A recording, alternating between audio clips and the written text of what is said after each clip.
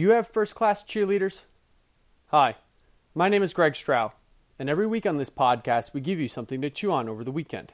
We call this Food for Thought Friday. Now, you may be confused by my question, but hear me out, and over this weekend, I want you to do a little bit of homework. So I'm going to give you something that I want you to actually take and implement. Normally, I give you a question just to think about or to really kind of mull over the weekend. But this I actually want you to actively do. This weekend, I want you to sit down. If you have to, you can definitely reach out to the coaches and ask your coaches if you're not coaching every single class. And I want you to find out who are your cheerleaders. And by cheerleaders, I mean, who are the people in class that constantly are just all go?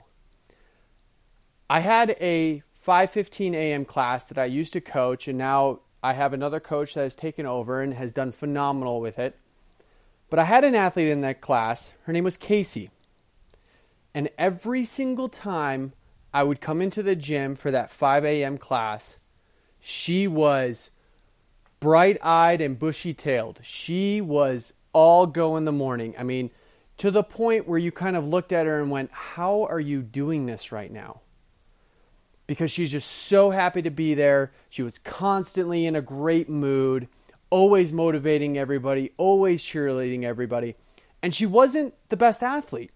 She's an amazing person, but she wasn't going to regionals.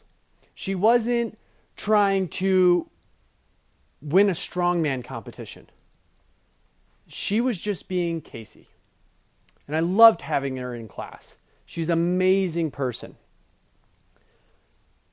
She was my morning cheerleader.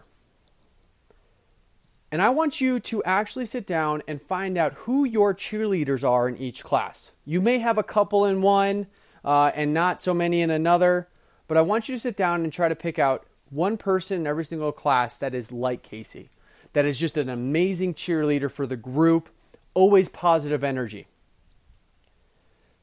And there's a reason for this. It's not that I just want you to find this person just to find this person. Next week, I'm going to give you part 2 of the question, or what you're actively going to have to do. So as you can see, this is not going to take you very long.